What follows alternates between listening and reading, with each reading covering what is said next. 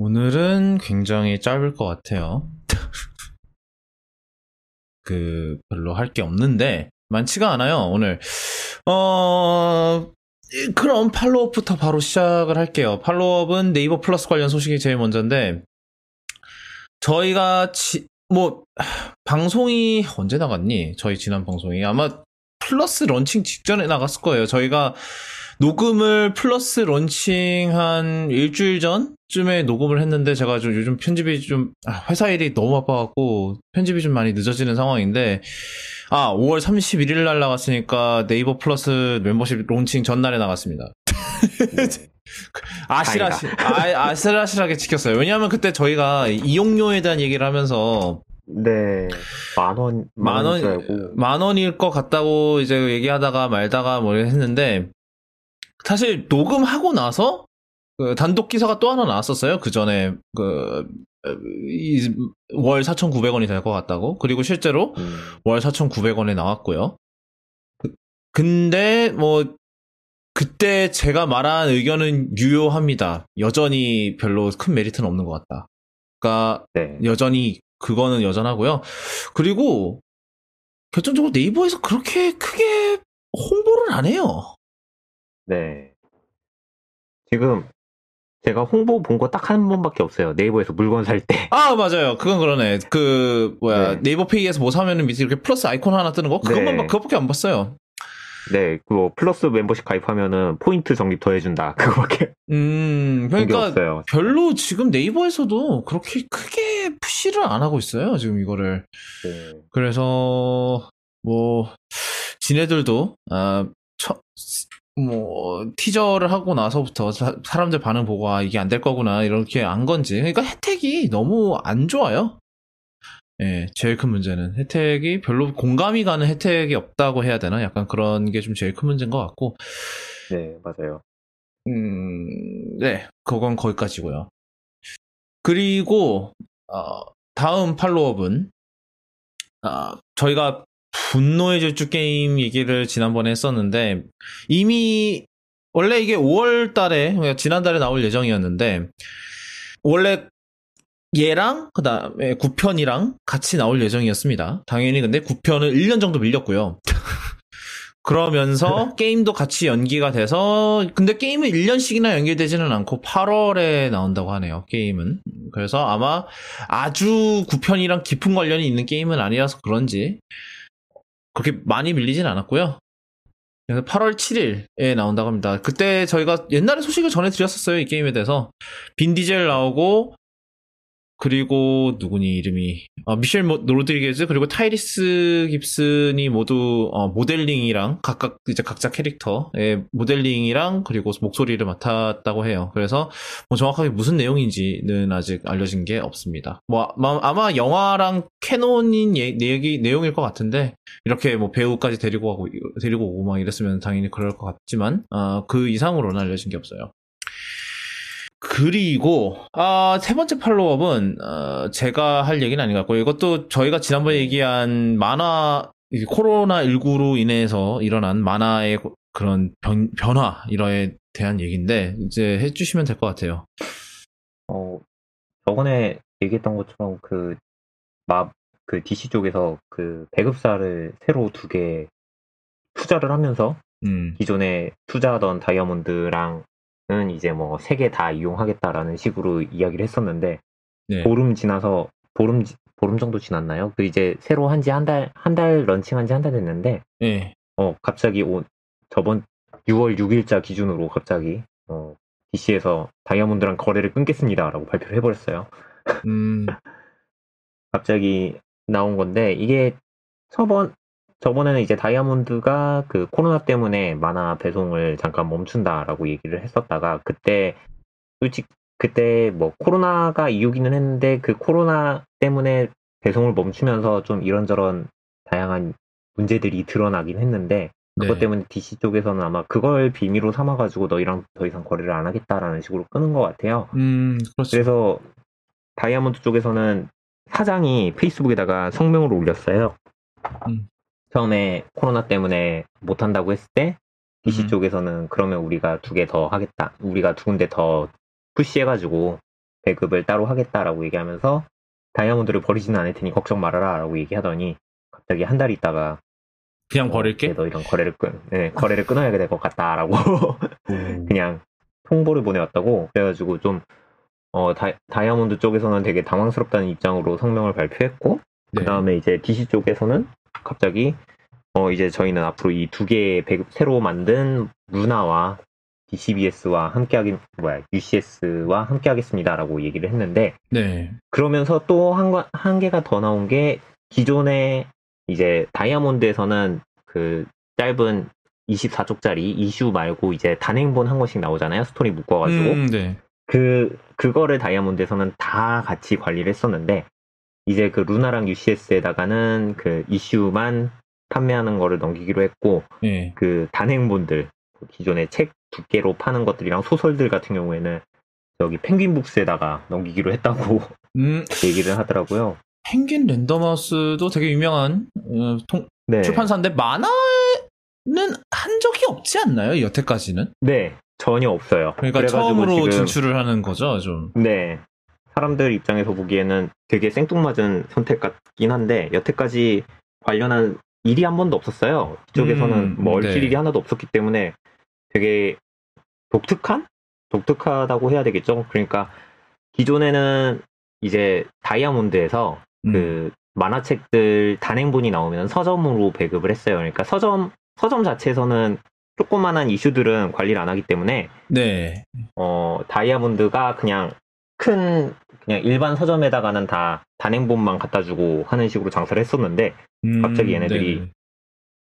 다이아몬드랑 거래를 끊고 펭귄이랑 하겠다라고 하면서 아마 펭귄 쪽에서는 기존에 이미 유통망이 있으니까 거기다가 만화책을 판매 품목에 더하는 거겠죠? 그런 네. 식으로 품목이 늘어나는 거 정도일 것 같고 이륙하려고 하여튼 그래서 이제 펭귄 쪽에서는 그냥 품목이 늘어난 거 정도로만 생각을 하면 되는 것 같고 펭귄 쪽에서는 따로 이야기가 없대요.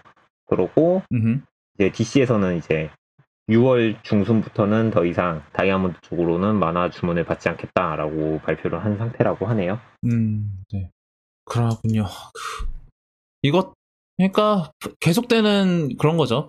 판도가 바뀐다고 그렇게 그쵸. 얘기를 했었는데 정말로 이제 DC 쪽에서 푸시를 해가지고 아예 시장을 뒤엎으려는 작정으로 보이는 것 같아요. 그다음은 이제 팔로우분 끝이고 그 다음 소식은 이제 캘리포니아 쪽 소식인데, 당연히 캘리포니아에서 대부분의 영화 촬영이 벌어지죠. 여전히, 물론, 마블은 요즘 아틀란타에서 촬영을 많이 하는 것 같던데, 하지만 여전히, 할리우드가 가장 많은 촬영이 된다고 해요. 그게 옛날에 이게 유튜브 영상에서 보다가 알았는데, 그 이유가 뭐냐면, 이제 그런 영화 제작 협회에 소속된 이런 스태프들은 이게 보통 다 당연히 LA에서 가장 많이 촬영을 하니까 그래서 LA에 대부분 산단 말이죠. 근데 이러한 협회 조항에 따르면은 그 LA에서 거리가 멀어지면 멀어질수록 추가적인 약간 출장비 비슷한 게 나온대요. 법상. 그래서 멀어지면 멀어질수록 돈이 더 드는 거죠. 더 드는. 예, 제작사 입장에서는 그것 때문에 제작비가 더 드는 거죠. 그래서 아마 제 생각에는 아틀란타에서 그거를 푸시를 하려면은 그거를 일부를 자기네가 뭐 보상을 하든지 아니면 뭐 어느 대신에 딴 데 뭐 세금에서 깎아준다든지 그런 식으로 해야지 이게 가능하지 않나. 그러니까 대부분 이제 뭐 해외 로케나 이런 거는 당연히 어쩔 수 없이 돈이 나가는 부분이니까 그건 어쩔 수 없는데 만약에 마블 영화들 같이 대부분의 촬영을 아틀란타에서 진행을 한다 이러면은 이 사람들이 이제 장기간 계속 LA에서 아틀란타로 가 있어야 되고 그러니까 다양한 그러니까 추가적 비용이 발생을 하는 거죠. 그래서 그렇다고 들었는데 뭐 하여튼 여기서 할 얘기 이거에 아주 관련된 얘기는 아니고 어떤 소식인지 한번 전해주시죠. 이제 기본적으로는 거의 다 똑같긴 한데 지금 코로나 때문에 락다운이 됐었잖아요. 네. 그래가지고 캘리포니아 쪽에서는 영화 촬영도 다 미뤄지고 지금 듣기로는 마블 쪽에서는 아마 7월에 재개한다고 자기네들은 계획을 그렇게 짜놨다라고 얘기를 하고 있던데 이제 하나씩 락다운이 풀려가면서 이제 할리우드 쪽도 막혀있던 거를 이제 풀 거라고 6월부터 풀 거라고 얘기를 했대요. 그래서 주지사가 할리우드는 6월 12일부터 촬영 락다운을 풀 거고 그렇기 때문에 6월 12일부터는 영화 촬영이 가능해진다라고 발표를 했다고 해요. 그래서 일단 락다운을 한 이유 자체가 코로나 감염을 막으려고 막았던 거기 때문에 이제 어느 정도 잡혔다라고 생각을 하는 것 같아요. 그러니까 얘기를 했는데 5월부터 5월이 아니라 6월이죠. 저희 6월입니다. 네, 6월부터 하기로 했고. 예. 아, 벌써 6월이구나. 우린 뭐 했다고? 뭐 코로나를 겪었죠. 뭐 하여튼 네, 그렇죠. 네. 일단 이 관련해서 논의는 계속 하고 있었는데 이제 6월부터 하기로 했다고 해요. 그래서 5월까지는 계속 이야기를 그 산업 쪽 임원들이랑 이야기하면서 계속 시기를 논의했다고 하는데 이게 원래는 5월부터 하려고 했었나 봐요. 5월 말부터 발표를 하려고 했었는데 이게 그 밀리다가 이제 6월부터 하기로 했는데 네, 더 미뤄질 수도 있다고는 하네요. 뭐 가능성이야 다분하죠. 예. 네, 최근에 이슈도 있고 해서 뭐 그렇죠. 이따가 얘기할 좀 작금의 이슈도 있기도 하고 사실 그것 때문에 사실 코로나보다도 그게 더 불안하지 않을까라는 그런 생각도 들어요. LA는 80년대 실제로 겪었기도 했고 비슷한 문제를 뭐 우리는 이제 LA 폭동이라고 그러는데 그것도 사실 현 상황이랑 아주 비슷하진 않다고 봐요. 그 발단이. 네. 뭐 그때도 흑인에 대한 그거에서 벌어진 사건이기 때문에 이게 하여튼 그 얘기는 그 얘기고 그 다음은 좀 재밌는 소식이에요. 이거는 저는 굉장히 백투퓨처를 좋아하는 사람입니다. 제가 옛날 영화를 많이는 안 보는데 몇 안 되는 명작 중 하나라고 생각해요. 뭐 스타워즈도 스타워즈지만 백투퓨처는 개인적으로 가장 좋아하는 그런 SF 영화 중 하나고. 그런데 이게 지금 아마 우리나라도 그럴 거예요. 넷플릭스 다 올라와 있어요. 백투퓨처 3부작이. 근데 왜냐면 유니버설이 아직 피콕 스트리밍 서비스를 론칭을 안 해서인 것 같긴 한데 뭐 일단은 미국에선. 그런데 그 한 팬이 넷플릭스에서 백투더퓨처 2를 보다가 장면이 삭제됐다는 거를 눈치를 챘대요. 이 장면이 뭐냐면은 1955년으로 돌아가는 장면에서 그러니까 과거를 고치러 네.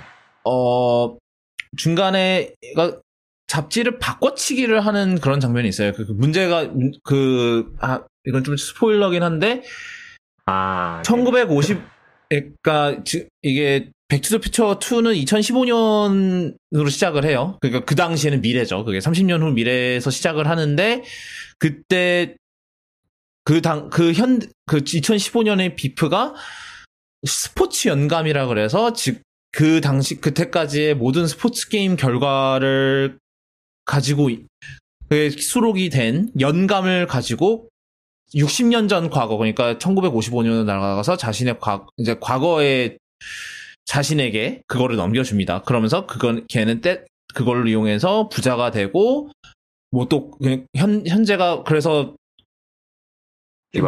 마티랑 박사님이 돌아왔더니 완전히 다 개판이 나 있었더라.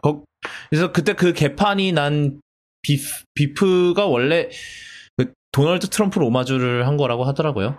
그러니까 그때부터 되게 생긴 걸 보면은 네. 도널드 트럼프랑 되게 비슷하게 생겼어요. 그러니까 일부러 뭐 머리 스타일이나 이런 게 다 도널드 트럼프랑 굉장히 비슷한데 실제로 도널드 트럼프한테서 영감을 받아서 만든 캐릭터라고 하더라고요.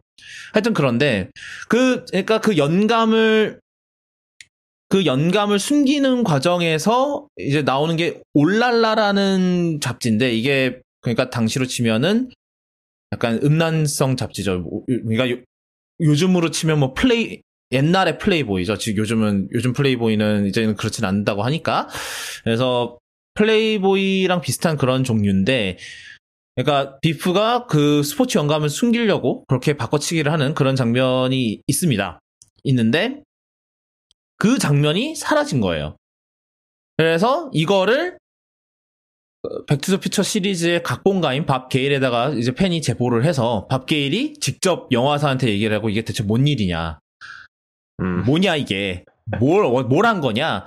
그래서 네. 며칠 뒤에 실제로 원래 버전으로 바뀌었다고 하더라고요. 그래서 밥 게일의 말에 따르면은, 그러니까 그 장면을 좋게 보지 않는 몇몇 국가 때문에 유니버설이 편집된 버전을, 검열될 버전을 제작을 했었는데, 당시에, 영화 개봉 당시에. 근데 모종의 이유로 넷플릭스에 그 버전이 올라갔더래요. 왠진 모르겠지만. 그래서 그런 실수가 발생을 했더라. 그러니까 사실상 유니버설 잘못한 거였다고 해요. 그리고 추가적으로 게일이 유니버설한테 이 버전은 이제 없애버려라, 파기해라 라고 그렇게 부탁을 했다고 합니다. 네, 되게 재밌는 소식인데, 옛날에 정확하게 어떤 영화였는지 기억이 안 나요. 근데 저도 이것도 들은 소식인데, 어떤 영화에 이제 항공기에도 탑재가 되잖아요. 이제 뭐 장거리 비행 편인 경우에는. 근데 네네. 어느 정도 편집을 해요. 그러니까 보통 이제 대부분의 편집은 그 화면 비율에 맞기 위해서 이제 보통 화면 비율을 편집하는 그런 건데, 뭐 그런 거구나.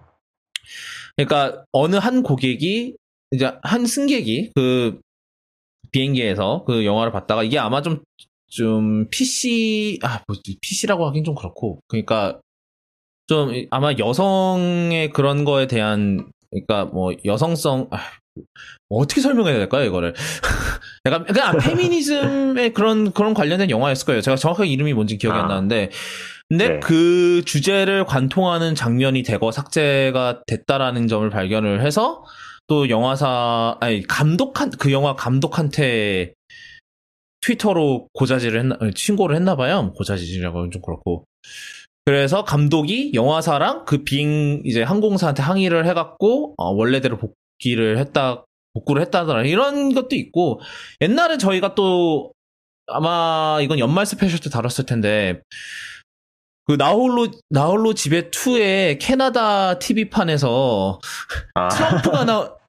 트럼프가 나오는 장면이 삭제돼서 폭스뉴스가 이거는 네. 검열이다 난리를 쳤었던 그런 때도 있었죠. 그러니까 근데 이제 TV 같은 경우는 시간을 맞추기 위해서 장면을 자르는 경우가 있긴 해요. 왜냐하면 각자의 방송 스케줄이 있고 그 방송 스케줄 맞춰서 움직여야 되기 때문에, 그것 때문에 아마 잘랐다고 그때 이제 방송사는 해명을 했죠. 근데 네. 그건 그거고요. 하여튼 그래서 이런 경우가 좀, 그러니까 이게 뭐 이렇게 조금씩 편집하는 일이 더 많아지는 것 같아요. 특히 스트리밍 같은 것도 등장을 하고, 이제는 스트리밍에서 이제 뭐 디즈니 플러스도 몇 건 했죠. 예를 들면은 뭐 톰 행크스가 나오는 스플래시인가 그 영화에서 이제 여주인공의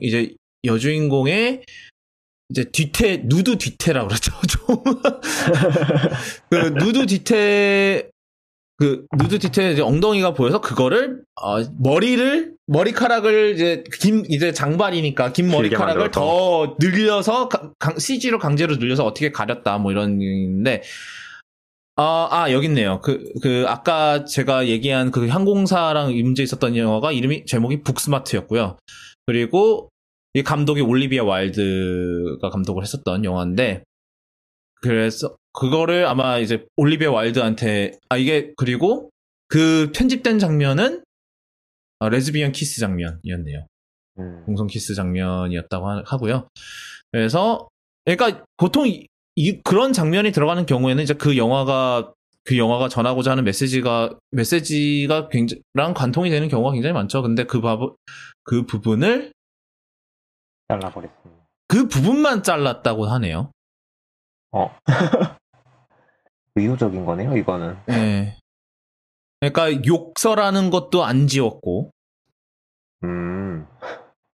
네, 뭐 그렇다고 합니다. 그네.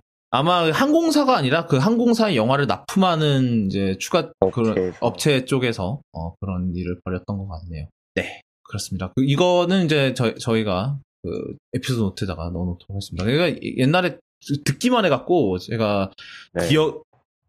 갑자기 얘기를 하니까 기억이 하나도 안 나는 바람에 근데 티덤님이 빠르게 관련 기사를 찾아주셨네요. 그 다음 소식은 지금 HBO Max가 5월 17일이니까 런칭한 지 좀 됐어요. 한 3주 정도 됐는데 이게 지금 판권인 상황이 굉장히 개판이라고 해요. 그래서 뭐 예시를 몇 개를 들자면 그 개판인 상황에 대부분의 DCU 영화가 올라와 있으나 버즈 오브 프레이는 아직 안 올라와 있고요. 이건 아마 나온 지 얼마 안 된 영화라서 이게 올해 2월에 개봉했었죠, 제가 알기로. 네, 그래서인 것 같고 그리고 맨 오브 스틸이 빠져 있대요. 네. 맨 오브 스틸이 빠져 있는 것도 모자라서 모든 슈퍼맨이 출연하는 모든 슈퍼맨 관련 영화는 다 빠져 있다고 하고요. 그러니까 뭐 옛날 1970년대 80년대 크리스토퍼 리브가 주연을 맡았던 옛날 슈퍼맨 1편부터 4편까지죠. 그게 제 기억으로.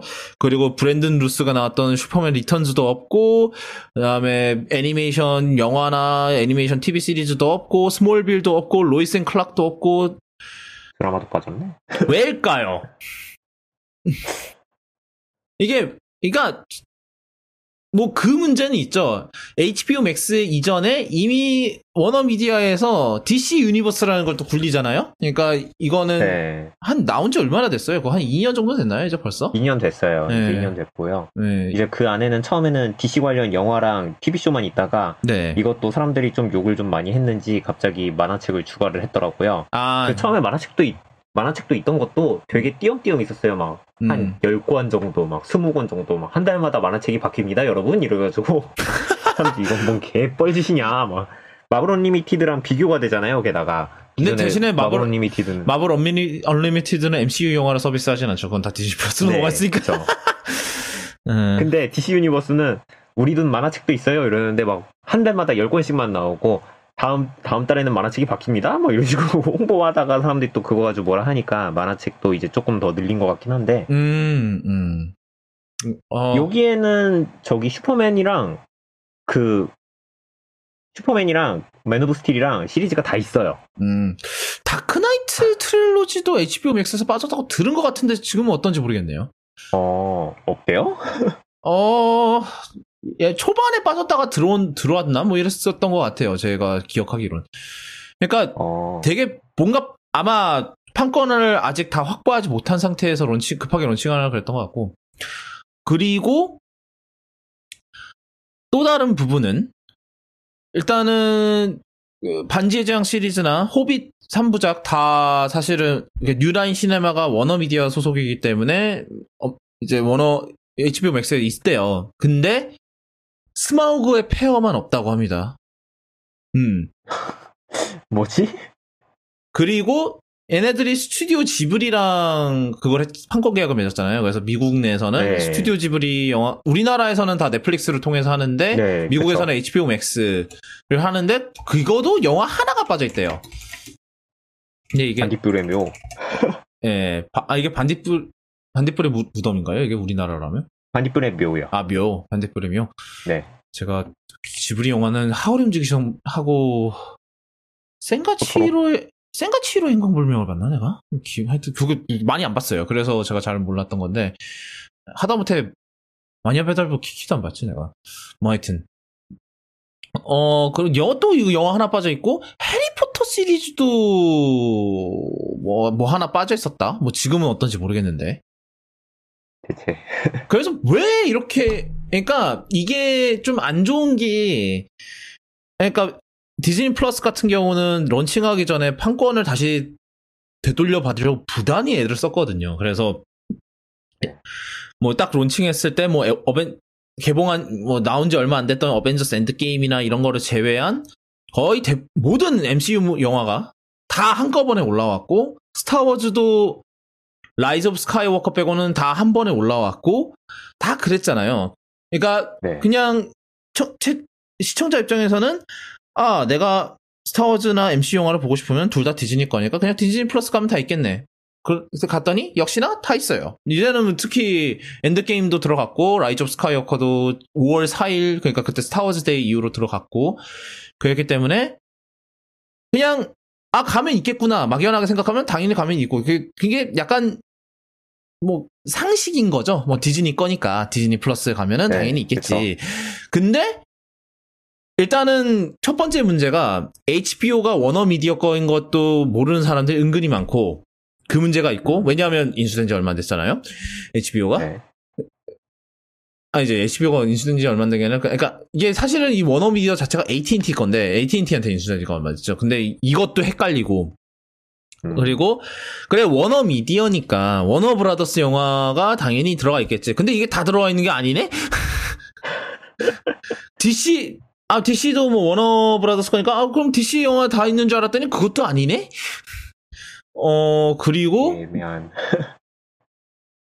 근데 이게 전반적으로 이게 문제가 되고 있는 것 같아요. 그러니까 이게 사실상 새로운 종류의 케이블 채널이 되는 거잖아요. 왜냐하면 다 그쵸. 구독을 해야 되니까. 있는 것도 아니고. 네. 그래서 되게 뭐랄까 사람들 이제 일반 소비자 입장에서는 머리가 되게 복잡해지는 거죠. 그래서 제가 본가에서 제가 아직 뉴욕에 있을 때니까 꽤 오래전 얘기긴 한데 스트리밍 서비스가 너무 많아지니까 사람들이 도리어 토렌트를 찾는 게 더 토렌트 사용률이 도리어 급증하더라.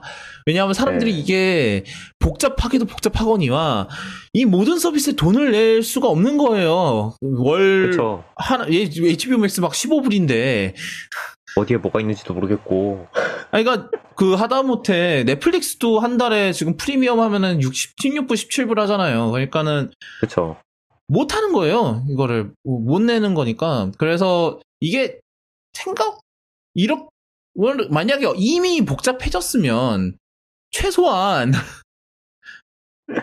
뭐 아는 거 있어야지. 있다는 걸 알면은 그 안에서는 최대한 보장을 해줘야 되는 게 아닌가? 약간 그런 건데 지금 그거마저도 보장을 안 해주겠다라는 문제가 생기는 거죠. 어떻게 보면. 이거 관련해서 생각난 게 하나 있는데 처음에 DC 유니버스 런칭하면서 HBO 맥스 발표했을 때 그 만화 쪽 그 게시판 뭐 레딧이나 뭐 포첸 같은 데서 이야기가 나왔어요. 이 관련해서 어떻게 해야 될지.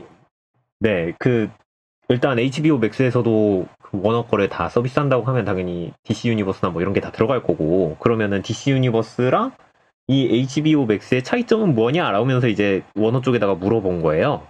그래가지고 이제 이게 게시판에 하도 글이 많이 올라오니까 그 CBR이랑 코믹북에서 워너브라더스에다가 문의를 했대요. 그랬더니 HBO 쪽 그 준비하면서 DC 유니버스 쪽 답변한 사람이 했던 말이 뭐냐면 저희도 차별점을 준비하고 있습니다라고 얘기를 했대요. 그래서 뭐 다른 거가 있을 겁니다라고만 얘기를 하고 그게 정확하게 어떤 게 될지는 얘기 안 했는데 그게 이제 처음으로 나왔던 건 만화책이었어요. 그래가지고 니들 만화책 줄 테니까 조용히 써라 같은 느낌이어가지고 차라리 그러면은 영화 쪽은 다 빼버리고 만화만 주면서 값을 깎아라라는 얘기가 나오기 시작했고 아니면 그 티어를 만들든지 만화 온리 티어를 만들든지 만화 온리를 따로 만들던가 아니면은 뭐 HBO 맥스를 구독하면은 DC 유니버스는 추가적으로 뭐 값을 깎아준다거나 뭐 그런 걸 해줘야 되는 거 아니냐라는 얘기까지 나왔었는데 그쪽에 그거에 대해서는 뭐 따로 팔로우를 안 해줬대요. 거기다가 뭐 응답은 안 해주고 그냥 우리는 그냥 HBO 맥스랑 저기 DC 유니버스랑 서비스는 다른 서비스야. 그러니까 각자 가입하도록 해라는 식으로만 안내를 해줬대요. 그러다가 이제 HBO 나오고 난 다음에 이제 보니까 슈퍼맨이 빠져 있고 뭐 배트맨이 빠져 있고 뭐 그런데 지금 제가 찾아봤더니 DC 유니버스에는 크리스토퍼 놀란의 배트맨 영화가 딱 하나 올라가 있어요. 그래요? 뭘 것 같아요? 비긴스 아니에요? 라이즈요. 라이즈 하나만 올라가 있다는데요? 그래서 지금 이쪽도 제가 보기에는 만만치 않은 것 같아요. 그냥 판권 관리가 전체적으로 안 돼 있는 것 같고 그리고 얼마 전에 봤더니 그 DC 유니버스에서만 하는 드라마 있잖아요. 그것도 지금 HBO 맥스로 빠진다는 얘기가 몇 개 있었거든요. 스왑프 씬 같은 것도 그렇고 지금 스타걸 같은 경우에는 원래 저기 DC 유니버스로 준비하고 있다가 저기로 TV 방향으로 빠진 것 같고 지금 조금 이쪽도 관리가 안 되고 있는 것 같아요. 제가 보기에는. 그 다음 소식은 이번 주를 굉장히 시끌시끌하게 했던 소식인데 일단은 인벤에 6월 3일 11시, 아침 11시에 이 기사가 하나 뜹니다.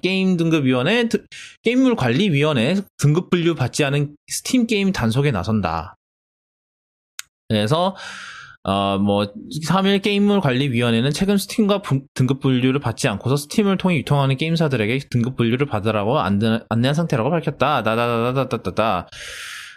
당연히, 등급 분류를 받아야 하죠. 그래서, 그리고 이제, 보통은 이게, 어떤 방식이냐면, iOS나 이제 안드로이드, 그러니까 앱스토어나 아니면은, 플레이스토어 같은 경우는, 약간, 규제가 조금은 완화가 돼 있어요. 이게 사실 옛날에 한국 앱스토어가, 게임 항목이, 카테고리가 아예 없었던 이유가, 심의를 다 하는 게 사실상 불가능해서였는데, 지금도, 아마 최근에 저희가 또 잠깐 얘기를 다뤘었을 거예요, 제 기억에는. 옛날에, 그러한, 조금씩 이제 자체 심의를 할 수 있도록, 그렇게 배려를 좀 해주고 있어요. 왜냐하면, 그렇게 안 하면은 앱스토어에 올라오는 모든 게임을, 이제 게임물 관리위원회가 직접 다 해야 되는 상황이 오고, 그러면 이 사람들 완전 과로를 하게 되겠죠. 그래서 애플이나 구글이 니네들이 잘 관리를 해라. 그러니까 제가 구글은 잘 모르겠는데 애플 같은 경우는 개발자가 직접 지정을 할 수가 있어요. 그거를. 그리고 개발자가 직접 지정을 하기도 하고, 그 다음에 앱을 심사하는 때가 왔을 때도 한 번 더 그거를 확인을 해요. 이제 게임 내용이나 이런 걸 보고, 이제 리뷰어가, 앱스토어 리뷰어가 직접 등급을 지정을 하는데, 그러니까 스팀이 아마 이런 게 없나 봐요. 저도 정확하게 이게 어떻게 돌아가는 상황이었는지 그거를 잘 모르겠는데, 스팀이 아마 이런 그게 없고, 그냥 이렇게 자체적으로 심의하는 그게 하나도 없고, 그냥 막 한 거죠. 어떻게 보면은. 그러니까 자율 등급 분류조차 안 했던 문제가 있었던 거예요. 그래서 이게 그냥 기사 자체를 보면은 이게 단속 들어간다고 하니까 사람들이 그러면 내가 하던 게임 빠지는 거 아니냐 이랬기도 했고, 실제로 어느 트위터에 한국 스토어에서 판매 중지가 예정된 게임 리스트가 이 조항 때문에 중지된 게임 리스트가 발표가 됐다라는 것까지 나오면서 이제 되게 리스트가 구체적으로 떴었어요. 스타듀밸리, 팩토리오, 하프라이프 알릭스. 저는 이것도 심의를 안 받았는 게 참 놀랍다고 생각이 들긴 했는데, 진액 게임이잖아. 하여튼. 근데, 그러고 나서 그날 저녁에? 이게 언제니? 이틀 뒤구나. 이틀 뒤에 게임물 관리위원회가 입장을 내놨습니다. 페이스북을 통해서. 공식 홈페이지 통해서 입장을 내놨는데, 게임물 등급 분류 및 사후 관리 업무를 담당한 기관으로서 이러한 일이 발생한 것에 대해 송구스럽게 생각한다. 그러니까 개발사에 안내된 내용이 어디까지나 등급 분류 신청 절차에 관한 내용이지 지역 제한 및 차단과 관련해서 논쟁 사항이 없다라고 밝혔다. 그러니까 간단하게 뭐냐면, 우리는 그냥 안내만 했다. 그러니까 해달라. 공문을 띄운 거다. 그렇다고 지금 당장 그러니까 좀 이게 단속을 한다니까, 인벤에서 말을 좀 되게 강하게 쓰긴 했죠. 게임 단속을, 그러니까 이것도 엄밀히 어떻게 보면 단속이라고 하면 단속이라고 할 수 있어요. 근데 단속을 한다고 하면은 당장 처벌을 가할 거고, 약간 생각해 보면 주차 단속, 과속 단속 바로 그거를 처벌을 하겠다 이 소리인데, 그러니까 그런 이제 뜻이 들어가 있는 것처럼 이제 생각을 할 수 있는데, 게임위의 이제 입장은 우리가 지금 당장 단속을 하겠다는 건 아니고, 당장 내리겠다는 건 아니고, 일단 이런 절차가 있으니까 해달라 라고 그냥 안내만 했다. 그래서 보면은, 그러니까 우선 게임물 관리위원회가 스팀을 통해 일부 게임사의 등급 분류를 요청하는 내용을 전달한 것은 사실이다. 다만 해당 내용은 어디까지나 안내의 성격을 띈다. 최근 해외 사업자의 등급 분류와 관련하여 변경사항이 있었고, 이를 전달하는 것에 목적을 둔다. 게임위는 전달된 내용에 강제적인 내용이 들어가 있지 않음을 강조했다. 등급 분류의 의도가 이용자 보호 측면에서 게임 내용을 파악할 수 있는 정보 제공의 역할을 하는 것이기에 이루어진 안내에 가깝다는 설명이다. 해당 안내와 관련해 게임위는 스팀 측과도 소통이 진행됐다고 설명했다. 이러한 내용은 이미 이전부터 스팀과 협의해서 진행되던 사항이었으며 과거에 없던 규제가 생기는 것은 아니라는 설명이다. 강제하겠다는 의도가 아닌 새로운 제도의 안내이다. 신규 제도를 이용하지 않으면 규제된다는 의미가 아니라 해외 사업자의 이용 독려를 위한 안내의 목적이었다는 것이다. 그래서 하여튼 이게 왜냐하면 그때 논란이 막 그 스팀 리전락 뭐 이런 것까지 나왔어요. 그러니까 이게 무슨 소리냐? 아까 설명한 이제 리스트한 게임이 뭐 한국 아이디 아니면 한국 IP에서 접속을 하면 이제 접속이 막힌다든가 그런 거죠.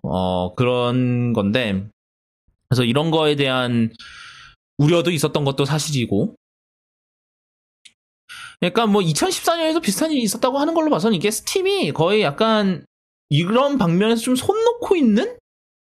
예전에 한번 이야기 있었던 것 같아요. 스팀 차단 얘기해가지고 2014년이라고 했었죠. 네네네네. 한 6년 전이죠. 그게 벌써. 한번 있었거든요, 일이. 하여튼 그 얘기 한참 돌고 나서 이제 한국 원화 결제 들어왔거든요, 스팀에. 그래가지고 그때는 아마 그 한국 들어오려고 뭐 얘기하고 있었던 건데 그것 때문에 또 막 게임 등급위원회에서 스팀 막으려고 한다부터 시작해서 뭐 온갖 얘기 다 나왔던 걸로 기억을 하는데 그러고 나서 몇 년 있다가 바로 원화 결제 풀리고 그냥 내비둔 것 같아요. 그때도 뭐 차단까지 차단 얘기는 많이 나왔는데 스팀에서도 그냥 묵묵부답 하다가 그냥 띡하고 한국은 한국 돈으로 결제해 뭐 이런 식으로 올려준 거라 딱히 뭐 그러니까 스팀이 좀 적극적으로 대처를 안 하는 그건 있는 것 같아요. 그러니까 뭐 이런 말도 나오더라고요. 한국에서 얼마나 돈을 엄청나게 벌어들일 텐데 그거에 비하면 너무 관리를 안 하는 거 아니냐 뭐 이런 얘기도 있었던 것 같고 그런 것 같기도 해요. 실제로 그냥 정말 방임주의 뭐 이게 방임주의라는 게 좋을 수도 있는데 그러니까 좋은 경우도 있는데 그래도 이런 거에는 조금 더 적극적으로 대응을 해야 되지 않을까? 나중에 더 일커지기 전에 약간 그런 문제도 있는 것 같아요. 이제 밸브가 요즘 솔직히 스팀 밸브가 좀 전반적으로 뭘 하는지 모르겠어요. 요즘 뭐 하프라이프 3는 개발하지도 않아. 뭐 그거는 하프라이프 3는 개발도 안 해. 뭐 그러니까 게임을 개발하는 것 같지도 않고 뭐 스팀도 제대로 뭐 관리하는 것 같지도 않고 좀 요즘 좀 이상한 것 같아요. 뭐 도타2도 뭐 업데이트 하나 걔네들 뭐 하여튼 네. 그러니까 사실 특히 요즘 이제 경쟁자가 많이 생겼잖아요. 뭐 에픽에서도 이제 에픽 게임즈에서도 하기 시작했고 요즘 GTA랑 문명이랑 뿌려대서 우리나라 인터넷이 느려졌습니다만 그 덕에 뭐 에픽도 있고 뭐 EA 오리진이 있었고 유플레이도 있고 근데 뭐 유플레이는 뭐 스팀에서도 같이 서비스를 하긴 합니다만 이렇게 경쟁자가 많아지는 상황인데 이런 문제 적극적으로 대응을 못하면 도태되죠. 네. 그러니까 좀 똑띠 관리를 했으면 좋겠고 뭐 좀 인벤이 그러니까 뭐 일부러 그랬는 건지 뭐 그런 건 모르겠는데 좀 자극적으로 기사를 좀 뽑은 감도 없지 않아 있네요. 좀 무거운 얘기를 하게 되네요. 지난주에 미국에서 조지 플로이드 살인 사건에 대한, 전국적인 시위가, 사실 미국뿐만 아니라 전 세계적으로도, 우리나라도 명동에서 시위를 했다 그러더라고요. 명동에서 시위를 했고, 미대사관 앞에서도 시위를 했다고 하고요. 그런데, 그래서 지난주 화요일, 그러니까 이게 지난주 화요일이니까 언제입니까? 6월 2일쯤에 이제 미국의 음악 업계가 블랙아웃 투스데이라는 걸 했어요. 이게 뭐냐면 그날은 어떠한 신곡 신곡 출시도 안 하고 그다음에 프로모션도 안 하고 그러니까 어떠한 음악 관련 어떠한 활동도 안 하는 그런 날입니다. 그래서 이제 미국의 굴지의 음반 회사들이 다 동참을 했다고 하고요. 그리고 애플 뮤직 같은 이제 스트리밍 서비스 하는데도 그날 특별 라디오를 했어요. 이제 그런 흑인 인권이나 이런 거에 대해서 생각을 해보게 만드는 그런 노래들을 엄선을 해서 약간 스트리밍을 했는, 이제 뭐 라디오처럼 스트리밍을 했는데, 뭐, 누구는 맨 처음으로 나온 노래가 This is America여서 좀, 되게 적절한 선곡이었다고. 이게 시작부터 뮤직비디오 시작하자마자 총을 쏴버리죠. 네. 그래서 이게 차일드시 감비노 노래인데, 근데 미국의 문제점을 꼬집은 작품, 이제 노래죠, 이게. 그래서 그런 일이 있었다고 하고요. 참, 보면은, 네, 되게 안타까운 그런, 사실 그나마 다행이라고 생각을 하는 건 옛날에 퍼거슨 사태 때, 퍼거슨이 세인트루이스, 그러니까 제가 대학을 다니던 세인트루이스의 근교예요. 그래서 퍼거슨 사태 때 이거를 정말 현장에서 지켜봤었거든요, 그 당시에는. 근데 그때 또 그때는 이제 죽은 사람 이름이 마이클 브라운이었는데, 총을 맞아서 죽었는데, 이제 그 사람을 죽인 경찰관은 그때 무죄를 받았어요. 정당방위였다고. 그랬는데, 최소한 이번에는, 뭐 다행인지 아닌지 모르겠는데, 뭐 이게, 세상이 조금씩이라도 바뀐 건지 뭐 그런 건 모르겠는데, 이번에는 2급 살인으로 기소를 한다 그러더라고요. 그 경찰관은. 그리고 그때 같이 있었던 다른 경찰관들도 살인방족죄로 다 기소를 할 예정이라고 하고요. 그래서 그나마 다행인 것 같아요. 그나마. 그리고 참 그러네요. 참 이 상황들을 보면서 되게 뭐 미국에 작년까지만 해도 미국에서 살고 있었던 사람으로서는 참 뭔가 되게 착잡하더라고요. 되게 시스템적으로 문제예요. 이거는 정말 옛날부터 있었던 문제인데 바뀌질 않는 거죠. 그냥 그런 느낌이 들어요. 그래서 뭐 그거랑 관련돼서 또 이번에 또 런던에서의 런던에서도 이제 블랙 라이브스 매터에 관한 시위가 있었는데 거기에는 존 보예가가 참석을 했다고 해요. 존 보예가는 옛날에 스타워즈 깨어난 포스 때 그때 처음으로 흑인 스톰트루퍼 출신의 핀 역할을 맡으면서 그 당시에도 팬들의 반발이 많았었어요. 그거에 대해서. 그거에 대해서. 근데 이번에 그런데 이제 블랙 라이브스 매터 이제 관련 시위의 이제 모습을 드러내면서 이제 연설을 했대요. 연설을 하면서 내가 이거를 하고 나서 과연 이렇게 시위를 하고 나면은 나한테 일이 들어올지를 모르겠다. 하지만 족가라 그랬어요. 정말 퍽셋이라 그랬으니까. 네, 족가라고 그랬는데 이제 많은 영화인들이 그거는 걱정하지 말라고 이렇게 응원을 해줬다고 하더라고요. 되게 존 보예가가 옛날부터 저는 개인적으로 정말 소신 있게 산다라고 생각을 했었거든요. 그 당시 엑소 사태 때도 그때도 있었고. 그러니까 이게 뭐 남들이 생각하기에는 그냥 생각을 안 하고 말한다라고 얘기할 수도 있는데 뭐 그게 맞는 걸 수도 있지만 결국은 그렇다고 해서 존 보예가가 여태까지 한 말들이 뭐 틀린 거냐라고 하면 저는 또 아니라고 생각을 하거든요. 좀 뭐랄까 존경스러운 캐릭터인 것 같아요, 진짜로. 그러니까 뭐 소신을 위해서라면은 그거 뭐 남이 어떻게 생각하든지 아니면 자기의 커리어가 위험에 빠지든 말든 그런 거랑 관계없이 일단은 목소리를 내야겠다. 그러니까 자신이 그만큼 그러한 포지션이 있을 수 있기 때문에 도리어 이제 그 목소리를 내야 하는 책임감을 발휘한다고 볼 수도 있죠. 그래서 이제 그 존 보예가를 응원한 사람들 보면 이제 조던 필이 있었고, 그다음에 찰리 브루커가 있었고, 올리비아 와일드, 그리고 제가 봤을 때 마크 해밀도 응원을 했더라고요. 네네. 네, 마크 해밀도 응원을 했고, 그리고 JJ 에이브럼스도 응원의 트윗을 냈다고 하네요. 그리고 스타워즈 공식 계정도 네, 맞아요. 네, 스타워즈 공식 계정도 거기다가 좀 이제 뭐 응원한다라고 트윗을 남겼더라고요. 그리고 디즈니도 실제로 좀 그런 쪽에 기부를 많이 했다고 하더라고요. 그런 흑인 인권 운동 단체에 많이 기부를 했다고 하고요. 사실 이게 아이러니한 게 스타워즈라는 영화 자체는 결론적으로 봤을 때 이제 새로운 이제 디즈니가 이제 맡으면서 새로운 시대에서 좀 진보적인 그런 거를 할까라는 기대를 했었는데 정작 시퀄 3부작이 그거를 했냐라고 물으면 좀 애매하긴 하거든요. 솔직히. 그래서 아마 라이언 존슨이 라스트 제다이에서 많이 시도를 했으나 네.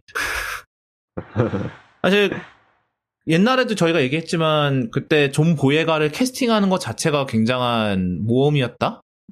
예, 그래서 그때도 사실 디즈니 수뇌부에서 반대 의견이 나왔는데 그냥 J.J. 이브럼스가 밀고 나갔다고 했었죠. 그때 저희가 지난번에 라이즈 오브 스카이워커 얘기했을 때 그때 나온 얘기인데, 그러니까 참 네. 그러니까 저는 좀 아이러니하더라고요. 그랬던 이제 스타워즈에서 존 보예가를 응원을 한다니까 이게 참 네. 대단한 사람인 것 같아요. 존 보예가는. 그러니까 되게 물론 이제 많은 연예인들이나 이런 사람들이 이런 활동을 많이 하긴 하지만 그 중에서도 특히 존 보예가는 뭔가 되게 인상에 강하게 남는 그런 게 좀 있는 것 같아요. 그리고 여기에 또 하나 관련해서 또 티떠님이 올려주신 게 있었는데 이건 어떤 건가요? 이게 뭐냐면은 이게 좀 몇 년 전에 있던 일이긴 한데 경찰들이 그냥 지금 당장부터 얘기를 할게요. 이제 시위를 하는데 그 디트로이트 경찰들이 출동을 했는데 경찰차에 해골바가지 문양이 하나 붙어 있습니다. 이게 그 퍼니셔 보시면 알 텐데 퍼니셔가 옷에 이렇게 해골을 달고 있어요. 네. 그래가지고 퍼니셔 해골 모양을 경찰들이 경찰차나 뭐 자기네 방패나 뭐 이런 데다가 새겼다고 해야 되나? 그래피티처럼 그리고 다닌 거예요. 그래가지고 아니 범죄 저지르면 무조건 다 총 쏴 죽이는 이 캐릭터의 색깔을 지금 경찰들이 하고 있으면은 시위 현장에 있는 것도 다 쏴버리겠다는 의미 아니냐 이런 식으로 이제 조금 이야기가 나오고 이거에 관해서 이제 마블이랑 그 작가들한테 조금 이거는 디즈니한테 너희가 법적으로 조치를 취해서 다 떼게 시켜야 되는 거 아니냐라는 얘기가 나왔어요. 근데 이 문제가 지금 있던 게 아니에요. 그러니까 한 몇 년 되긴 했어요. 처음에 경찰들이 이제 자기 퍼거슨 사태 때도 나왔을 거고 고나마나. 네, 그쵸. 그리고 이제 그 이전부터 이제 경찰들이 자기네 옷이랑 뭐 이런 데다가 엠블럼처럼 얘네뿐만 아니라 그리고 군인들도 좀 이렇게 엠블럼처럼 이 퍼니셔 마크를 하고 돌아다닌 거예요. 그래가지고 이거 때문에 원작자였던 제리 코네이가 대놓고 나 이거 불쾌하다. 이 퍼니셔라는 캐릭터 자체가 사법주의가 실패했기 때문에 직접 자기가 사적 보복에 나간 캐릭터고 그런 캐릭터의 마크 심볼 자체를 경찰이랑 군인들이 하고 다닌다는 거는 내가 용납을 할 수가 없다. 그럼 너희 스스로가 너희들이 실패했다는 거를 인정하는 꼴 아니냐라는 식으로 이제 이야기를 했었어요. 안 그래도 제가 그 얘기를 하려고 그랬어요. 이게 무슨 잔인한 아이러니도 아니고. 그러니까요. 그게 제리 코네이가 그 얘기를 한 게 엄청 오래됐어요. 한 2, 3년 된 얘기인데. 퍼거슨 이후로 계속 그러니까. 네, 아마 좀 되게 오랫동안 얘기를 했어요. 이분이 맨날 틈만 나면은 페이스북에서 이 관련한 마크가 자기 눈에 보일 때마다 좀 떼라 그랬지 이 자식들아 이러면서 좀 되게 많이 화를 내시면서 이제 트위터나 페이스북에다가 맨날 올렸어요. 이제 눈에 띌 때마다 떼래니까 이 자식들아 이런 식으로 계속 올렸었는데 심지어는 그것 때문에 이번에도 똑같이 또 그 얘기가 나오니까 이번엔 또 팬들이 얘기를 하니까 거기다가 대놓고 제리 코네이가 또 예전에 했던 말 똑같이 하기 싫으니까 뉴스 보도했던 것들 다 그대로 올려놓고 이제 얘기를 한 거예요. 그러다가 이번에는 기즈모도에서 이거 좀 심각한데 싶어가지고 이제 디즈니 쪽에다가 문의를 했어요. 그랬더니 이제 디즈니가 디즈니 쪽에서 우리는 이제 블랙 라이브스 매터 관련 단체에다가도 기부를 했고 인권단체에도 기부를 했다. 우리는 항상 이쪽 시위하는 쪽에 의견을 함께하고 있다라고 얘기를 하면서 이제 기즈모도가 한 번 더 거기다가 추가로 물어봤대요. 경찰들이 퍼니셔 로고 쓰고 있는데 너희들 법적으로 대응할 생각 없냐 이랬는데 이쪽에서 대변인이 대놓고 이렇게 얘기했대요. 그에 대한 우리 입장은 2019년에 나온 퍼니셔 13권을 봐라 라고 발표를 응답을 했대요. 그때 이게 그 내용이 뭐죠? 그 내용이 뭐냐면 경찰들이 이제 퍼니셔가 경찰들이랑 같이 좀 도와줘가지고 사건 추적을 하는데 경찰들이랑 좀 같이 일을 하고 경찰들이 영광이다 라면서 퍼니셔랑 같이 사진을 찍었대요. 그러면서 이제 내가 당신 팬이다 이걸 봐라 내 경찰차에다가 당신 로고를 새기고 다닌다 이러면서 이제 경찰관이 퍼니셔한테 되게 자랑을 해요. 퍼니셔가 이건 뭔 개짓거리냐 이러면서 이제 우리가 너와 뜻을 함께하고 있다는 의미다 막 이런 식으로 확 야부리를 터니까 퍼니셔가 빡쳐가지고 차에 있는 마크 뜯어서 스티커 찢어버리면서 대놓고 얘기한대요. 그러네요. 이번 한 번만 얘기한. 그러네. 네. 제가 그래서 이번 한 번만 얘기한다. 우리는 같은 사람이 아니다. 너희들은 법을 지키겠다고 맹세를 한 사람들이고 사람을 돕는 사람들이다. 경찰로서. 나는 그런 삶을 오래전에 포기를 했고 너희들은 내가 하는 거를 해서는 안 된다. 아무도 그래서는 안 된다. 만약에 너희들이 존경할 만한 롤모델이 필요한가? 그러면은 캡틴 아메리카를 찾아가라. 되게 기쁘게 받아줄 거다. 네. 이거 좀 그렇긴 한데 원래 퍼니셔가 캡틴 아메리카를 조금 좋아하는 인물로 나와서 그러니까 존경하고 그런데 이제 왜냐하면은 자기는 그렇게 망가졌지만은 네. 그러니까 약간 그런 거잖아요. 자기 자신은 망가졌지만 그렇게 망가지지 않고도 그 신념을 굳게 지키는 인물이 캡틴인 아메리카니까 그런 거를 존경을 하는 거겠죠. 어떻게 보면. 네. 이제 이거 관련해서 이제 13권에서 나오고 이거 나왔을 때도 한번 그게 이슈가 되게 크게 됐었어요. 사람들이 제발 좀 떼라고 얘기를 해도 안 떼더니 이제 마블에서 대놓고 떼라고 얘기하지 않냐라고 얘기를 했어요. 그래가지고 있었다가 이제 기즈모도에서는 지금 이걸 보도하고 똑같이 얘기하면서 디트로이트 경찰한테도 똑같이 물어봤대요. 그랬더니 디트로이트 쪽에서는 이렇게 대답을 했다고 합니다. 픽션 캐릭터의 행동은 디트로이트 경찰의 행동과는 무관합니다. 인정할 수도 없고요. 그래서 지금 이 문제는 저희가 되게 심각하게 다루고 있고 빠르게 대처하려고 노력하고 있습니다. 라고 얘기를 했는데 이게 처음에 제리코네이가 얘기를 했을 때는 이쪽에서는 대답을 안 했어요. 이게 꽤 된 문제인데 그 전에 했을 때 군인들은 이제 우리 안 하겠습니다 라고 얘기를 했는데 경찰 쪽에서는 아예 뭔 이상한 소리를 하고 있어 이러면서 그냥 무시를 한 것 같아요. 근데 대놓고 무시하고 있다가 이제 이쪽에서는 이제 와서야 좀 문제가 좀 크게 되고 디즈니 쪽에서도 대놓고 이거는 지금 솔직히 얘기하면은 어떤 이 장면을 얘기했다는 거는 대놓고 하지 말라는 의미잖아요. 그러니까 디즈니 쪽에서도 뭐라고 해야 돼?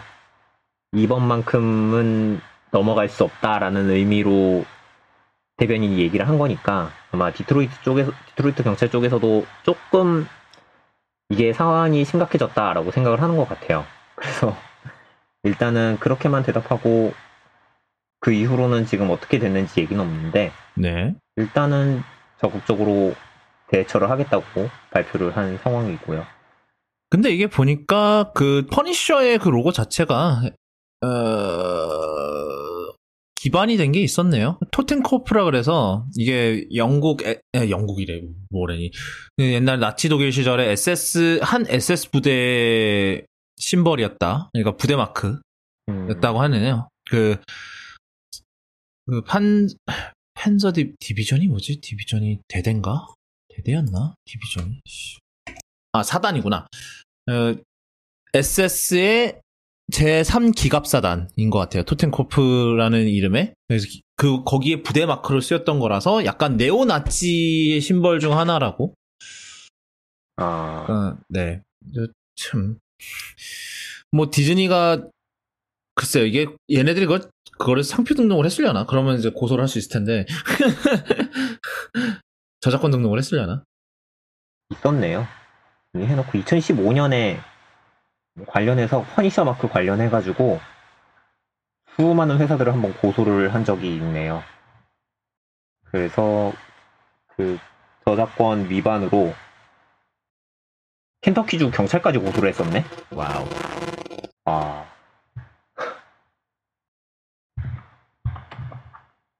그렇사옵니다.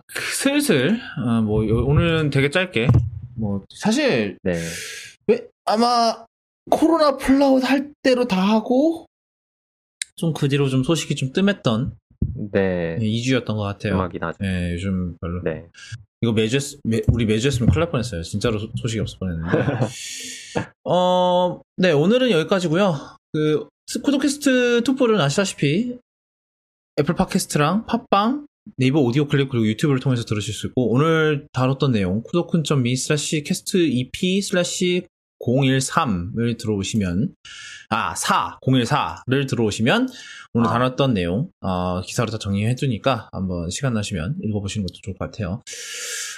오늘 여기까지고요. 뭐 되게 내용이 짧으니까 되게 아쉽긴 한데 뭐 어쩔 수 없죠. 지금까지 들으신 청취자분들과 청취자분들 가족들 그리고 실시간 청취자분들의 소중한 반쪽 되시는 분들까지 또 힘찬 한 주 2주 되시고 또 돌아오도록 그때 또 뵙도록 하겠습니다. 네, 안녕히 계세요.